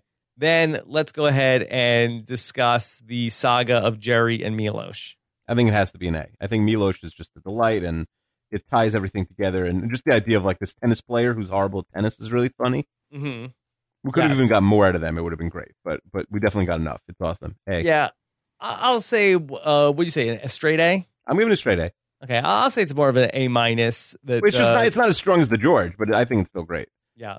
Okay, what about Elaine and Vincent? Yeah, I think that's an A-. It's really funny, like the reveal. There's a lot of like big reveals in this episode. The reveal that he's a teenager, is funny. There's nothing amazing this episode, like from the Elaine standpoint, but there's also nothing bad. So definitely A-. Okay. All right. And then finally, I'd say, I'm perfectly okay with that. And then Kramer with his story of not wanting to go into the coma. Yeah, that's pretty funny. Honestly, the scene with Kramer and Elaine is really great. With Shellback or Ben Stein. Just the idea that Kramer finds out is pretty funny, and then he ends up in the thing, and then Elaine pulling the plug. I'll give Kramer an A-. He doesn't have like that many scenes in the episode, but good job. So A-. Yeah. I think I might even say it's an A. I don't know what necessarily we're going to improve upon. I'm just comparing it. I'm grading on a curve compared to the George and the Jerry. Yeah, great episode all around. All right, Keith. In a weaker episode, the Kramer stuff would be the standout A. Like all four of these could be the best sort of storyline. Keith, this doesn't crack the top 9, does it? As a matter of fact, it does. Wow. Top 9 for the comeback. Snuck up on me. I didn't think this was a top 9 episode going in, but then I didn't realize how much I enjoyed it. Yeah, a lot of people would probably not have in their top 10. Maybe like the consensus would be a top 20 or top 30. But to me, there's just not a lot of flaws in this episode. It has consistency and an iconic moment with like the whole jerk store thing with the I had sex with your wife thing. To me, like it's a no-brainer. This is definitely a top 9 episode. And that means there's only one spot left in the top 9. Okay. Wow. Only one top 9 episode left to go. Plenty of top 20 and 20 and 25 episodes, but only one in the top 9. Okay. All right. Well, we will follow the ongoing saga. Keeve, you ready to dive into the Seinfeld post-show recap mailbag? Let's do it. Okay. These emails come to us, Seinfeld@postshowrecaps.com every week. Could you tell us what Sean Falconer was up to? Yeah, Falconer last week, he was sort of, he was negging us. He was negging us? See, I thought that I felt bad. I thought that we offended him by talking. Yes. He did a lot of hard work. And then we were like, well, great. Off, thanks for showing people how bad we are at podcasting. And yeah, the only thing was, I don't think either of us took 1 ounce of offense. I even emailed him and told him that. Definitely not. I just think it was like it wasn't like the most fascinating podcasting to go over his last week's chart, So I didn't spend a ton of time on it. But he gave us something good this week. He searched anytime we'd said hot take. Oh. And he or whatever he used his computer magic mojo to like find some hot takes, I guess by searching hot take from like previous episodes, and I just highlighted a few of them that he caught that I thought were funny from the first 140 episodes of the series. Great. Almost 150 we're up to. So he said, in the marine biologist Alex Chester said that the Apollo moon landings were fake and filmed in a basement in Hollywood. Now, was he saying that to be funny, or is that a real belief he has? So he said before that, I'm going to come on and say a bunch of hot takes. You remember, it was his one appearance on the show. It was wildly unpopular. He managed to alienate a lot of people in like 15, 20 minutes. By the way, what's funny is, are you an Alex Jones guy? You know about Alex Jones? I know who he is, yes. So Alex Jones went on Joe Rogan's podcast last week. Okay. And Alex Jones, of course, is like the most famous conspiracy theorist on Earth. Joe Rogan happens to believe some conspiracy theories, but I think was skeptical of Alex Jones. However, Joe Rogan believes that the moon landing was fake, and that's like one of his major talking points always. And for whatever reason, Alex Jones, like that's the only conspiracy theory on Earth he does not believe. Yeah. So like Alex Jones is trying to convince Joe Rogan that like, no, the moon landing is like the one that was real. Everything else is fake. Are you a big Joe Rogan podcast guy? No, no. Other people. You just follow. You're an Alex Jones completist. Yeah, just the complete. If Jones is there, no, I didn't even know what his voice sounded like. Honestly, till the podcast. It was just like such a big deal. It had like millions of views on YouTube within the first, like day the podcast was posted. I think they did a lot of drugs right before they aired. I think they say that. I didn't watch the whole thing. I was just flipping around for a minute. What, Alex Jones also is a public drug user? I mean, like, what's he going to do? Does he have, like, a bunch of sponsors that, like, really want him to be on his best behavior? I think he has. He's Alex Jones. White House press. I'm sure he has sponsors, but, like, they know what they're dealing with. If you're getting the Alex Jones business, you got to deal with, he's not like, it's not like Walmart and Target, probably. Oh, okay. So you're saying, like, this is a must listen. I mean, it's like 4 hours, so I don't think it's a must listen. Okay. Maybe we get someone to, like, edit it, to sort of, like, tell us what the good parts are. And then is that our Joe Rogan correspondent or our Alex Jones correspondent? Oh, okay. Well, they can let us know what sort of side of the coin they're coming from. If you're a Rogan guy or are you a Jones guy? Yeah. Who do you think won the argument? Keep us posted. In the couch, I say that we're living in the hot take era. It probably started with the birth of Twitter, and now the period that we're living in, the time period will be known for hot takes more than anything else. Like Bernie Sanders is going to outlaw golf? Right. I also said in the Couch episode podcast that Twitter will not exist by the time the podcast is over. Yeah. I feel like you say that a lot. I do say that a lot, but listen, let me ask you a question, Rob. Who joins Twitter in 2017? Nobody. Nobody. Millennials don't join. Celebrities are either on it or not interested, right? Yeah. Nobody's joining Twitter. But sometimes I'll see like an account that has 15,000 followers, like, oh, that guy, I went to high school with him or whatever, like, and they haven't tweeted in 5 years. Right. So nobody's joining, but people are leaving or stopping, or nobody likes it anymore. Everyone hates it. Everyone is on Twitter. It's like completely essential, and everyone hates it. Mm-hmm. Yeah. Like, I would be devastated if it closed down, but also there's no reason why it still exists. Yeah, I forget where I was talking about this, but yeah, I did read something. I think maybe it was, I saw Chuck Klosterman say this somewhere where it was like, 80% of adult Americans are not even on Twitter. Yeah, sure. Yeah. And really, for the most part, have, could not care less about what goes on Twitter. But for the 20% of people that are on Twitter, it is, way more important. Their sole source of news. I mean, obviously, you link out to like a New York Times article from Twitter, but like you're finding it. I mean, when do you go to like ESPN.com anymore or NewYorkTimes.com or CNN.com or, whatever? Like never, because you're just, you get your news, you follow people and then you sort of click from there, or sometimes you don't even click. Also, like, what's crazy is I'll meet a news junkie who's not on Twitter once in a while. Mm-hmm. And like, what do? Do you like go to every website and look for the news? Do you like read a hard copy of the newspaper? I don't understand how like, people get their news not from Twitter. And usually the answer is Facebook. People say like Facebook, so they're getting a lot of fake news also. Yeah, I'm gonna say that I'm gonna if your Twitter stock is so low, I'm gonna buy low on Twitter. I mean, here's the deal. Twitter literally has to be sold for like they need some new eyes on this, right? Somebody who knows what they're doing, I think, is going to be able to save Twitter. If Zuck buys Twitter, I bet he could figure it out. I was listening to Gary Vee on a podcast recently, and he was talking about what Twitter needs to do to come back because they've lost a lot of ground, he was saying. And he was like, he always says he was an early investor, but I don't know if he still has money in it or not. Yeah. I also said that I'd rather eat Poppy's pizza, even knowing his hygiene issues, before I would eat Kramer's cucumber pizza. I still stand by that. Yeah. Rob got in on the hot take action. You defended Poppy for not washing his hands, saying he's part of an older generation from the old country. He's not part of a generation that scrubs into work like some kind of brain surgeon. Yeah. I don't know what I was getting at there. Might have been no face on that. Yeah. I was anti-melon in an episode. I still stand by that. Melon stinks. Mm-hmm. In the pool guy, Liz wrote in a reader hot take.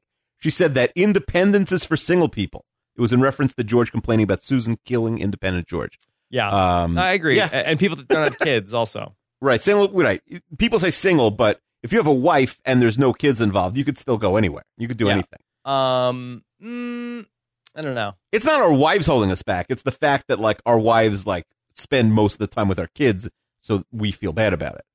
Well, that my wife gets mad and says like, "What are you doing? Why are you leaving? Why are you doing anything fun? Because how come?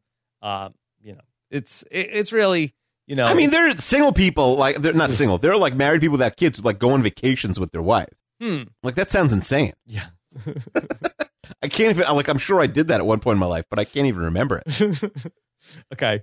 All right. What about your hot take from only a week ago? Yeah, I said that no couple should sleep in the same room. I did get at least one email from somebody saying that they agree that they don't sleep in the same room. I guess I won't say their name just in case they want to use it. And they also said another key thing that I didn't think about is separate bathrooms are crucial. Yeah. No, I've always had that with my wife. Yeah, and also like no woman wants to share a bathroom with you. And like the average woman I know, and that's only one woman, my wife, there's like 8,000 hair products. Mm-hmm. There's so many, like that's the whole bathroom is just like bottles of stuff that's probably never used. Mm-hmm.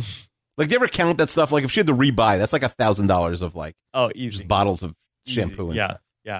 Yeah. So those are some of the hot takes. Good job there, Falconer. We're back on the right track here.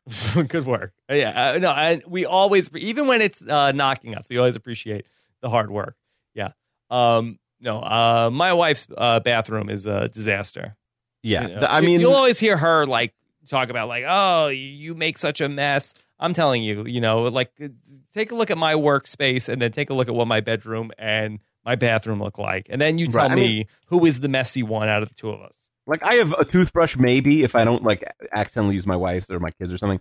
A toothbrush, like shampoo, some soap, some other thing that I don't even know what it is, and then I probably accidentally use the kid soap because I shower that my glasses and I'm legally blind. Okay. Johnny D. Severa says, how did the writers expect the viewers to believe it was an indoor tennis court when there were clearly puddles everywhere? Oh, Johnny. I mean, really? Yeah, I didn't notice them until the readers started writing comb. in. Yeah. Well, listen, that's that's the type of comb Johnny uses. Okay. Caleb from Atlanta wants to know, do you think this episode started the whole issue of catfishing? Where does catfishing come up in this episode? Oh, with Vince? Vincent with Elaine, yeah. I wonder what the first catfish was. Like, did somebody write like on a wall, like in hieroglyphics, like, my name is really, I don't know.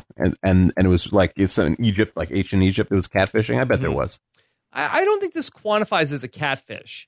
It sort of does. You think so? I mean, yeah. I mean, he's claiming to be, like, I guess he's using the right name, but like he's claiming to be that he knows that she doesn't know how old she is. Mm-hmm. Sure, how old he is, but there is no like employee photo that he is like using somebody else's picture. Right, but he's definitely using it to his advantage that she doesn't know. I mean, Elaine is lucky she doesn't end up like getting picked up on like some sort of like a To Catch a Predator type charge. Yeah, she could be on a list for sure.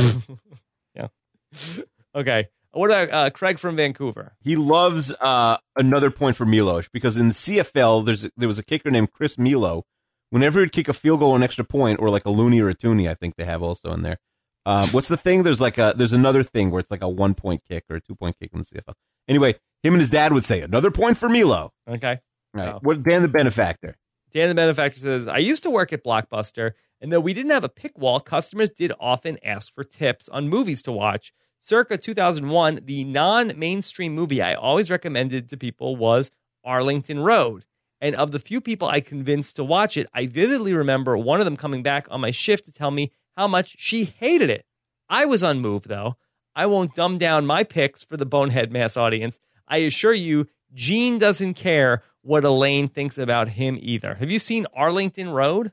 Yes, in fact, I rented it from a Blockbuster with my friends. We went to some like rich kid's house. Did it make your top 100? No, he had a big theater, and it was really comfortable. And I fell asleep watching Arlington Road. Yeah, Arlington Road, a 62% on the tomato meter. It was fine. The synopsis? It was fine. There's just like a big conspiracy. Nothing is as it seems. Oh, about the moon? I don't remember. Was Alex Jones and Joe Rogan buddy cops? I don't think that. I forget who the star of Arlington Road is, but again, I fell asleep during part of it. But yeah, I'm trying to see. I see that like what the plot is, but I don't know who is in it. Can't really tell. It's like nobody too big.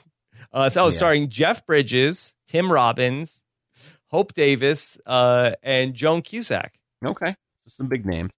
Lindsay asks if we have any good stories of buying something we didn't need. I guess she's talking about the tennis racket. A salesperson one time convinced her to buy some real expensive clothing, and as she walked to pay, she became certain that it was a really terrible decision. So when the cashier stepped away for a second to answer the phone, she put the clothes on the counter and ran out of the store. It was very smooth. Trying to think of buying something I didn't need. I mean, I'm pretty, practical to a fault, I feel like, with this stuff. So I don't think I tend to buy too much stuff that I don't need. Sometimes I buy the wrong thing, but I don't have anything great. I have one thing. Yeah, what's that? When I go to the doctor, which is pretty rare, but like the doctor, because I haven't been there in 5 years, will like give me some kind of medication, like a prescription for it.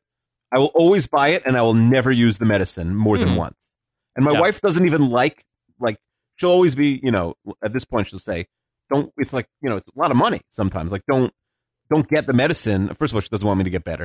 It's in her financial best interest for me not to get better. But she's like, don't get the medicine if you're never going to use it. And it's true. I have so many of these like old medications that doctors gave me, and they have like weird names. Like, you don't know what they are. You have to Google them. That literally, like, I don't even know what they're from. Like, I have a whole drawer of like unused medicine. Yeah, but then this is the opposite of that. I mean, you're, I guess. No, because I'm being talked into buying something I didn't need. Or I needed, but I'm not going to use. Upsold, though. Yeah, I didn't, not buy the generic. Mm-hmm. Yeah. I had to go What pick about up a prescription for my wife and also one for my kid the other day, and it was really just spent a long time waiting around in a Rite Aid for these prescriptions to get filled. You Terrible. can't call them in first and then show up? No, well, the thing was that my wife was sick and also the baby was sick, and so it was sort of like that we need this medicine urgently. And then it was the first time at the Rite Aid with her prescription, so I had to wait around. And I felt like I did not get a accurate, amount of gratitude. Like it was really it was very inconvenient, a very long time, and I felt like it was not like, oh my God, thank you so much. Your 2-year-old son didn't really appreciate it. No, my wife, and she seemed a little annoyed about the whole issue of me suggesting that that the thanks I felt like was not. So you're saying this, but you know that you're being ridiculous here. I don't even think that she said thank you. No, but you know that like you're just playing this off to her. This is like, you know that she's not going to thank you for like getting medicine for your child. If somebody did me any favor, I really feel like I'd go out of my way. Oh, thank you so much. That was a big favor. I mean, she does you a favor every day by like not kicking out of the house. I mean, that's the only thing of like not making me leave the house. That's the only. I mean, is that she gets a pat on the back for that? No, I don't know. I mean, I'll my wife doesn't work, so I could try that with like at least thank me for working, but it never works. Yeah. Okay. What about Mike? It says, did the writers get the idea for the coma plot following Jack Columbus's totally true story about being in a coma before the filming of the previous episode? Yeah, that's a good one.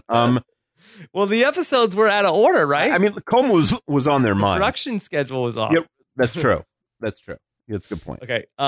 Then Pat in Ohio says, one of the items Vincent requests Elaine to get for him is cigarettes, but it was already established when she went out with Keith Hernandez she doesn't like smokers. Why do you think she would make an exception in this case? Yeah, it's a good question, right? I guess like she likes the bad boys. Maybe she could wean him off this. I mean, it's cigarettes, not cigars. Also, it's a good point. Right, but Vincent is a tortured artist, and that he's brooding. He needs cigarettes. Part of his image. Yeah, but Keith Hernandez is like, he's an artist in a different way, and he should, she shouldn't really write him off. For the cigarettes. You are forgetting that was 5 years ago for Elaine. This is, thirsty, desperate Elaine. She can overlook the cigarette smoking 5 years later. That's a good point. Keith Hernandez is the one that got away. Yeah. Okay, what about Amir? All right. Amir says, Kramer claims that he didn't know that it was possible to come out of a coma. However, back in The Suicide in season 3, Jerry and Kramer discuss how long you need to wait before taking a coma victim stuff. Kramer says, I'd give 24 hours to get out of it. Can't get out of 24 hours, it's a land rush. And that episode even ends with Martin waking up from his coma. So that's a good point. But again, Kramer, if we're going to go with the theory that Kramer's a drug dealer, his memory might be pretty shoddy. He may not remember that. Again, that's 5 years ago at this point. That's very possible. Amir says there's no way George could have a comeback to his wife's in a coma, right? There's no possible way to come back from that. I disagree. Yeah, listen to the first hour of the podcast. Yeah, you already know at this point. You've been shot down. I love George's question of because of society, right? To me, that's essentially Larry David and the entire show's premise in a nutshell.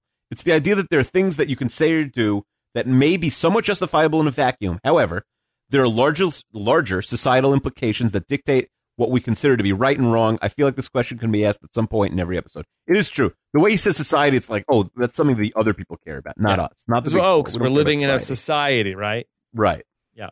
And you could see society being in quotes. Sure. All right. Finally, Chester is back. He wants to know, why is Milos wearing a sweater while playing tennis? That is insane.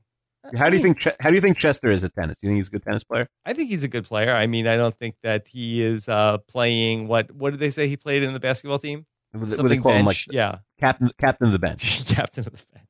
Yeah. I bet Chester is probably a very accomplished tennis player. Right, because he is like that like upper class fancy vibe to him. Yes. Yeah. I think so. I feel like he's not good. Like he probably has an expensive racket. And like got like $100 an hour lessons when he was a little kid. Good, but not great. Okay. And I think the fact that it's January in New York is probably the reason why Milos is wearing a sweater. Right, and it's outside. The actor probably just didn't want to wear like a short sleeve T-shirt. Right, in the middle of a rainstorm. Okay. You couldn't buy fireworks legally in New York in 1997. Where did Elaine go to buy them? Pennsylvania? Although I guess it's possible where George flies to Ohio just to zing a guy. It's not impossible. I think you forget that Elaine frequents a bodega which hosts cockfights. Yeah, and I'm seems sure to the go there on a cockfighting daily bodega. basis. No doubt. No, they'll get you fireworks. You can find fireworks. Is Chester asking because he wants to narc on them? Because they're fake people. I don't know why he's going Sounds to tell like them. Chester is looking for fireworks in New York. I don't think so. He's not a big fireworks guy. And then finally, does Shellback's assistant tell Kramer where his tennis lesson is, or is there only one place to play tennis in the small town of Manhattan? Very good point. Why does Kramer go to Shellback instead of Jackie anyway? Shouldn't the script have at least have Kramer mention, yeah, Jackie won't take my calls right now? I mean, I think they did very So I clearly left this in to make Chester look stupid.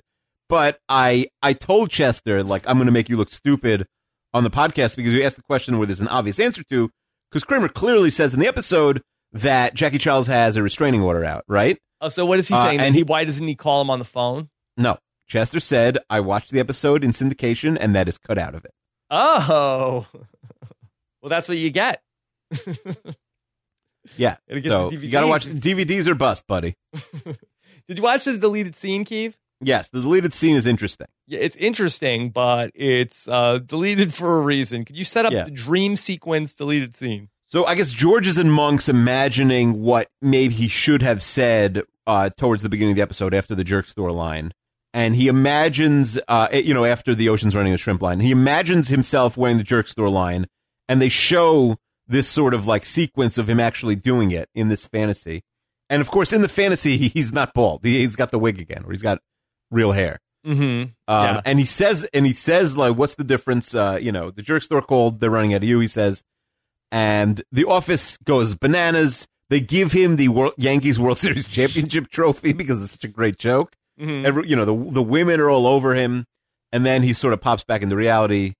And then, like, he's leaving Monk's, and the waitress says, "You don't have hair, you know that." Mm-hmm. Yeah. So he sort of like comes out of the dream, and then it's like Inception. He's still in the dream, and then comes out of it. So it is kind of crazy. He's like carried off the field like Rudy, at the end of telling the joke. But again, deleted for a reason. This is a real near perfect episode. Yeah, it just takes away that scene. It doesn't really add anything. Right. Okay. So, Keeve, talk to me about next week. What are we watching? All right. I'm flashing the number 8. You can't see it, but we got the Van Buren boys. The Van Buren boys coming up next. Yeah. Jerry's dating a loser. Kramer, runs the Van Buren boys. We're going to have a lot of fun with the Van Buren boys. Okay. All right. So, excited to talk about the plight of the Van Buren boys coming up next week on the podcast. Of course, what else? Well, you got 32 fans? 32 fans. This week, we ranked all the sports cities. We ranked sports cities. Chester ranked every sports city in America by how good it is, using very strange metrics that nobody knows what he was talking about. Yeah, how did it come out? I mean, people like, what's that? How'd it come out? I mean, it was good. It was good. I just don't understand, like, what was it like where you want to live? He didn't seem to include, like, does it matter if it's like a good climate or like a fun place to live? It was weird. I'm not sure. But, he put a lot of work into it. That was good. And next week, we're ranking the 138 best movies of 2016. 138 best movies? We're not actually ranking them. We just have a friend who has the 138 rings, so we're going to talk about some of them, not all of them. Okay. Wow. Is that just the list of all the movies Chester has seen this year? No, Chester hasn't seen any. We have a friend named Av, who's a huge movie guy, who sees like a movie a day or every other day, and he saw 138 movies, and he ranked them, and he had like a whole list, and I sort of like circled the interesting ones, and we talked about them. We already recorded it. It was good. 138 movies that came out in 2016? He saw 138 movies that came out in 2016. So he saw other movies that didn't even come out in 2016? I'm sure. Yeah, I could ask him how many other movies he saw, but he really like made it his goal. Listen, and he's got, by the way, props to him. He's got like a wife and kids also. Wow. Yeah. Okay. He said he did. We asked him, how does he go to them? Like, how does he see them? And he actually goes to the movies himself a lot. Yeah. Okay. All right. I'm interested. I'm hooked. Good. Saves me some time. I don't have to go see a lot of those movies now. Well, that's what I did. I sort of waited for his list, and then I'm like, I'm not anything that didn't make his top 50. I don't need to bother seeing. Forget I it. sort of watched all the movies in his top 50 over the last few months. I actually went to the movies myself this week. By yourself, literally? No, I took my son. I went to go see Lego Batman. Oh, how was that? See, I have daughters. I don't think they'd care about Lego. Yeah, Batman. and you don't. How was it? You don't like Batman either. I'm okay. I've seen I saw Batman and Robin. Like I would watch it if my kids. Yeah, I thought it was fun. I think it's a very fun movie. They saw like a trailer for it on like a YouTube commercial, and they're like, "Oh, that looks horrible." Yeah, so I don't my son was really very much over being at the movies after about 30 minutes. Though he's like, "Should we leave?" There should be like a kids version of the movie. I do think with like TV shows and like all this like short attention span thing, an hour and a half is a big ask for a young kid. It's a big ask. So what's the kids' movie theater? So there's like movie theater seats in the front and then like a playground in the back, like indoor playground in the back, or you condense the movie to like 50 minutes. Yeah, okay, that's fine. Like give us like the 15-minute version. Because it's like annoying. Did you leave in the middle? Like it's sad to leave a movie in the middle. To see it. Yeah. Yeah. And it was good. How many stars do you give it? I give it 4 stars. I mean, there were like 10 people at the IMAX movie showing, so we just like went off to the side and I gave him my phone. He's watching like YouTube videos on my phone while I'm watching the rest of the movie. So you don't have to worry about it lighting up the theater because there's not a lot of people in the theater. Yeah, we were so far away from where everybody else was. Let me ask you, IMAX LA 2017, $25 a ticket? Well, I saw a 11:15 in the morning showing. So I think I don't know. It was like I think that the movie was at 11:15. I feel like the ticket was like 11:15. It was very close to. Oh, really? The ticket was only $11? That's not bad. Again, I think if you go before noon, I think that there's a reduced. What do you do for snacks? Just some popcorn, and he got M&Ms. You share the popcorn, or you got your own? You each got your own? We shared the popcorn, and honestly, he was kind of a douche about it. That I like, like I was trying to eat the popcorn. He's like, hey, like I paid for this. Yeah, that's tough. Kids aren't good at sharing food if they like it. Yeah. So, that's that. All right. So again, big thanks to Mike Moore, still on cloud 9 about the big Super Bowl win. He should be over it by now. Come on, Mike. You got to be on to 2017. Get over Bill it, Belichick Mike. celebrating? Turn the page. Can't be living in the past. He's already thinking about week 1 of the preseason. Yeah. We're on to Seattle. Okay.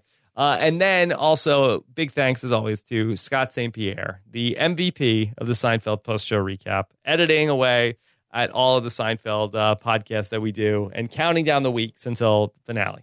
No, he's excited for, he wants us to continue. Round 2? He wants us to go back. Round 2, start from episode 1. All right. Well, great stuff. Of course, you can follow Akiva on Twitter. He's at Keeve26. I'm at Rob Cesternino. Take care, everybody. Have a good one. Bye.